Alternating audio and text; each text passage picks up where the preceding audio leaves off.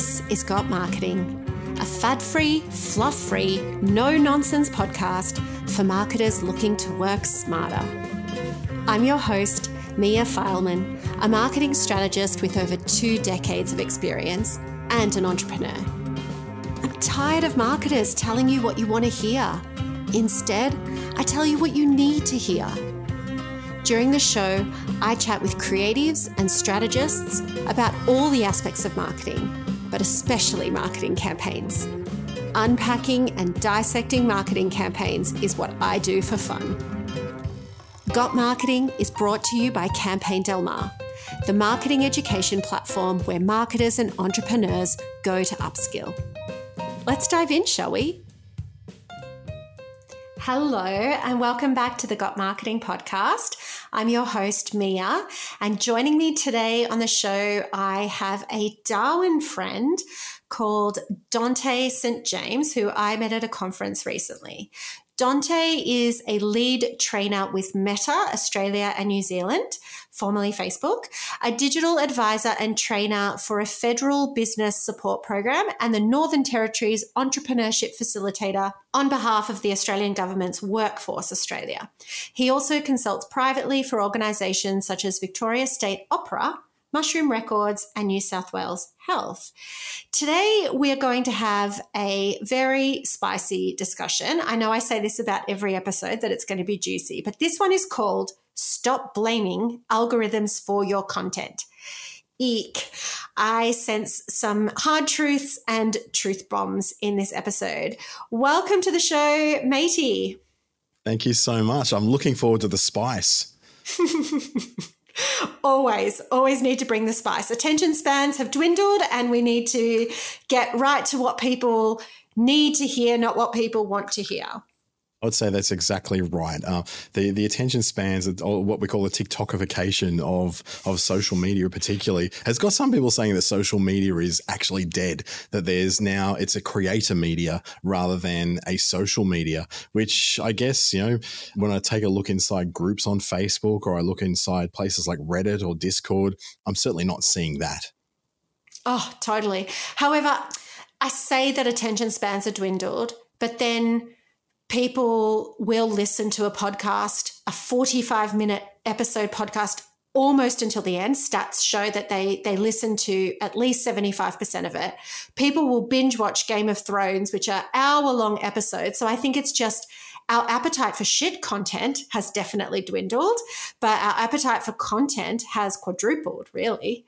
Relevance, I guess, is what makes something premium to us. If it's relevant to us, we will spend a lot of time on it. I just watched my housemate, right? Gen Z sits down and plays Overwatch is a game, and I don't know anything about the game or the gaming community, but he'll sit there and literally play this game for 6 and 7 hours, and that's from a generation who has no attention span. It's not that they don't have attention span, they just won't tolerate things that mean nothing to them. Correct. Totally. So a bit of context. I met you at a conference earlier this year that we were both invited to speak at, and I threw some serious shade at social media platforms during my presentation, which is not uncommon for me. There's no denying that I have a love-hate relationship with Meta specifically, but your LinkedIn bio says Meta lead trainer. So is it love all the way for you? Oh, this is a really hard one to say because I guess I wear a hat as a Meta lead trainer, as a contract to them as a trainer. And I also wear the hat as a digital agency owner and a consultant who has to work to unravel the problems that people have with Meta's different family of apps. So it's on one hand, I can see so much possibility and so much great use and so many amazing use cases and case studies of businesses that are doing so well using Instagram, using Facebook and all the tools in there. And then the other hand, I'm working with people to unravel their business managers and to teach them why their Instagram won't link with their Facebook in Business Suite, and they're confused about whether it's Creator Studio or Business Suite, and should I be doing Reels? What are Reels? And everything changes yet again. So social media does deserve some of the hate that comes its way. It certainly does. I think it certainly does, especially when you have a problem like that where your business manager's not talking to your ads manager, and then how are you supposed to troubleshoot that? It's not like you can get on the phone, email, chat, anything with Meta. Maybe It's you can. really hard to work. Yeah. Look, sometimes I can. The people I work with, the Australian office in Sydney, and it's most to do with policy and community rather than business support, which happens mostly out of the Singapore office. So then the access to those people is a pay-to-play kind of environment. The bigger a client you are, you get an account manager. But if you're not quite a big enough a client to get that kind of account manager, then your support options are all handled through the chat that's in the ads manager. And then that's where things get a bit funny, because what if you don't actually see that chat in the ads manager? Because some people don't. What if you go through your different pages experience and you've got a completely different layout to what someone else has, and you go into Facebook help and then you see that there's a certain set of instructions that don't apply to you because you've got a completely different interface. And this is the issues you get when you've got 3 billion people on a platform and only so many people there to support that platform. It's really hard work. Mate, you're making my argument for me. This is, you're absolutely just singing exactly my tune. So, fun story. And by fun, I mean not so fun. The Darwin Festival, I am running their social media campaign this season. And we created a hype reel using a track from one of our artists called the Lazy Eyes. And of course, we got permission from the Lazy Eyes to use the song. But what did Meta do? They removed the scissor reel from Meta because of copyright infringement and gave me absolutely no recourse. There was nothing. You could contest that somebody else was using our copyright. So I could say, oh, so-and-so is using our copyright, but I couldn't say, I actually legally have the right to use this. And that was a key part of our campaign strategy, was this 1 minute sizzle reel. And it completely did not appear on social media platforms. And it's a bit devastating.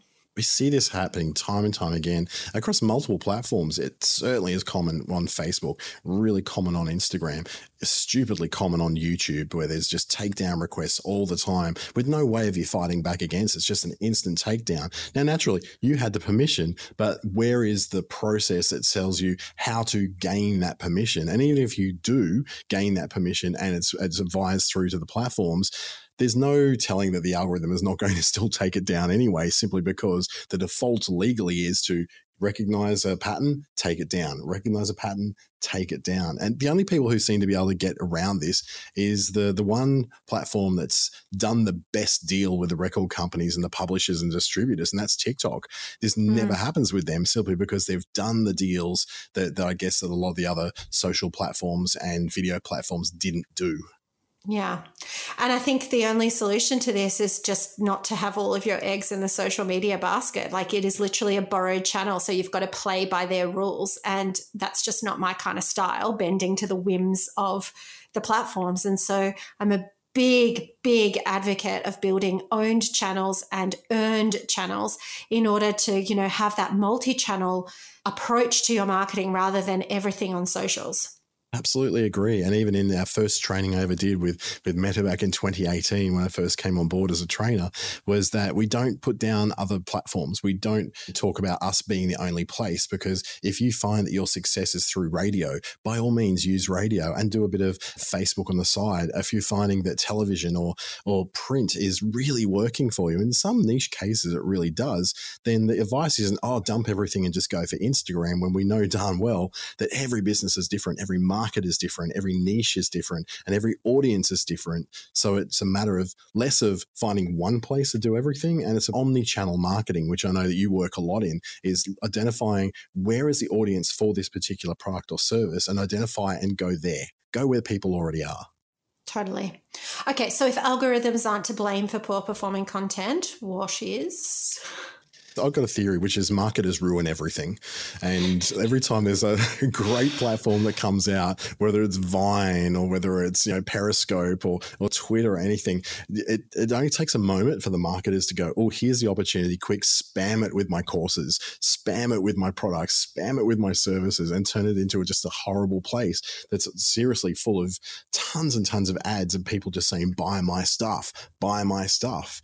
And we've seen some of the pushback of that, particularly particularly back in about 2012, which was when I really think we noticed first that Facebook particularly was taking a connections first, brands second approach, and really showing that, okay, we're being absolutely hammered by all these brands just coming in, flooding the market, filling Facebook feeds. And so that's when we started to see like the timeline and the feed come through that was a more algorithmically generated one to, show people what they had shown that they're most interested, which is generally connections with families and friends. By then, Facebook groups really weren't a big thing. They came a little bit later.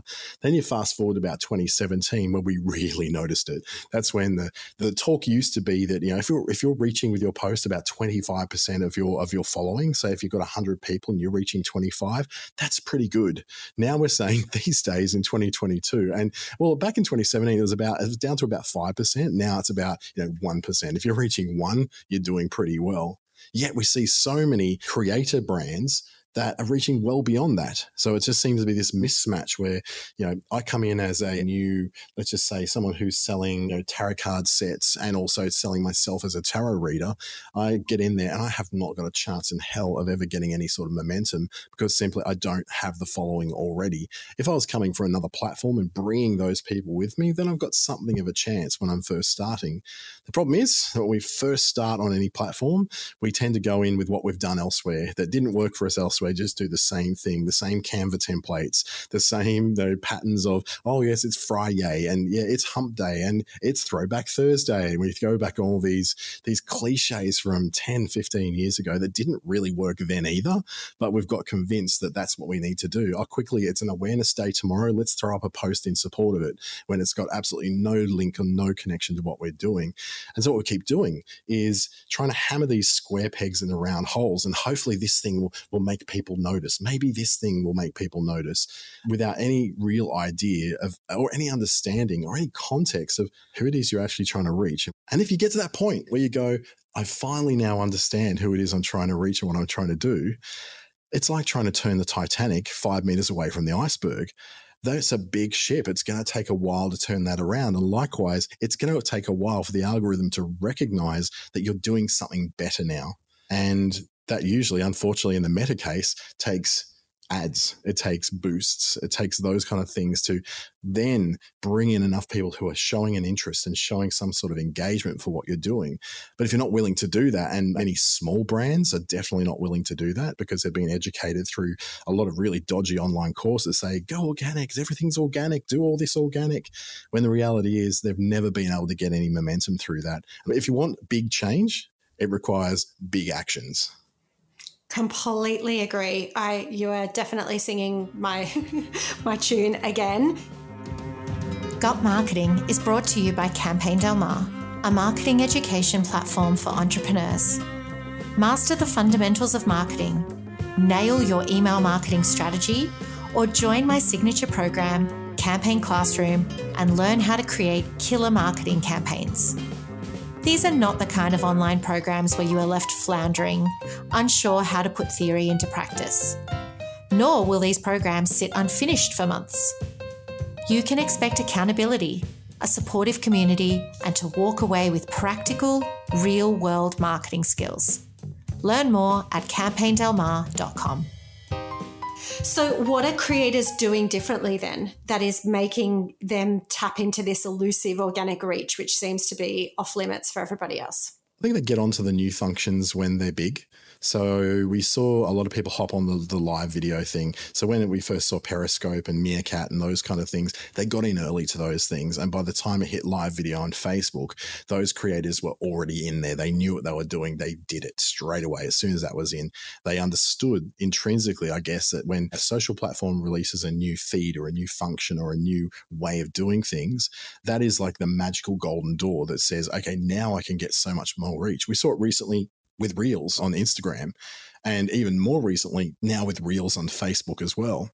But like all things, the party ends at some point, and then it goes back to, back into a bit more of a stable way of doing things. But the advantage of live video back when it was really big was simply because it notified everybody who was following you that you were about to go live.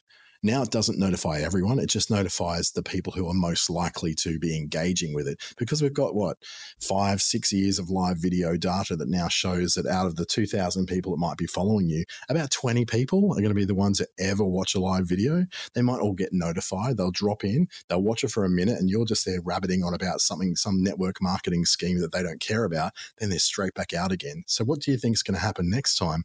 When you go live and then the notifications go out, well, 198 people are not going to get that message because they didn't respond in the first place. And the other, nearly 1,000 people, they're not going to even know that it ever happened, simply because when they've popped into live video like this before, they've just gone, nah, this is not for me, and popped straight back out again. Sure. But how do we balance then not being performing monkeys and dancing to the whims of these platforms? Like, I believe that good marketing takes time, and, you shouldn't just jump straight into something. So like with Reels, I took my time to get geared up for that, because it's like, all right, well, I want to do this well. I don't want to just dance and point and lip sync and, point to 3 neat tips on my screen. So I want to take some time to do it well. But then by the time I've entered the Reels market, which was only about 6 months after they launched, it's already like past the first mover. So how should brands, are we supposed to just be sitting there waiting for the next thing to come up so that we can just jump on it? Or can we be more strategic?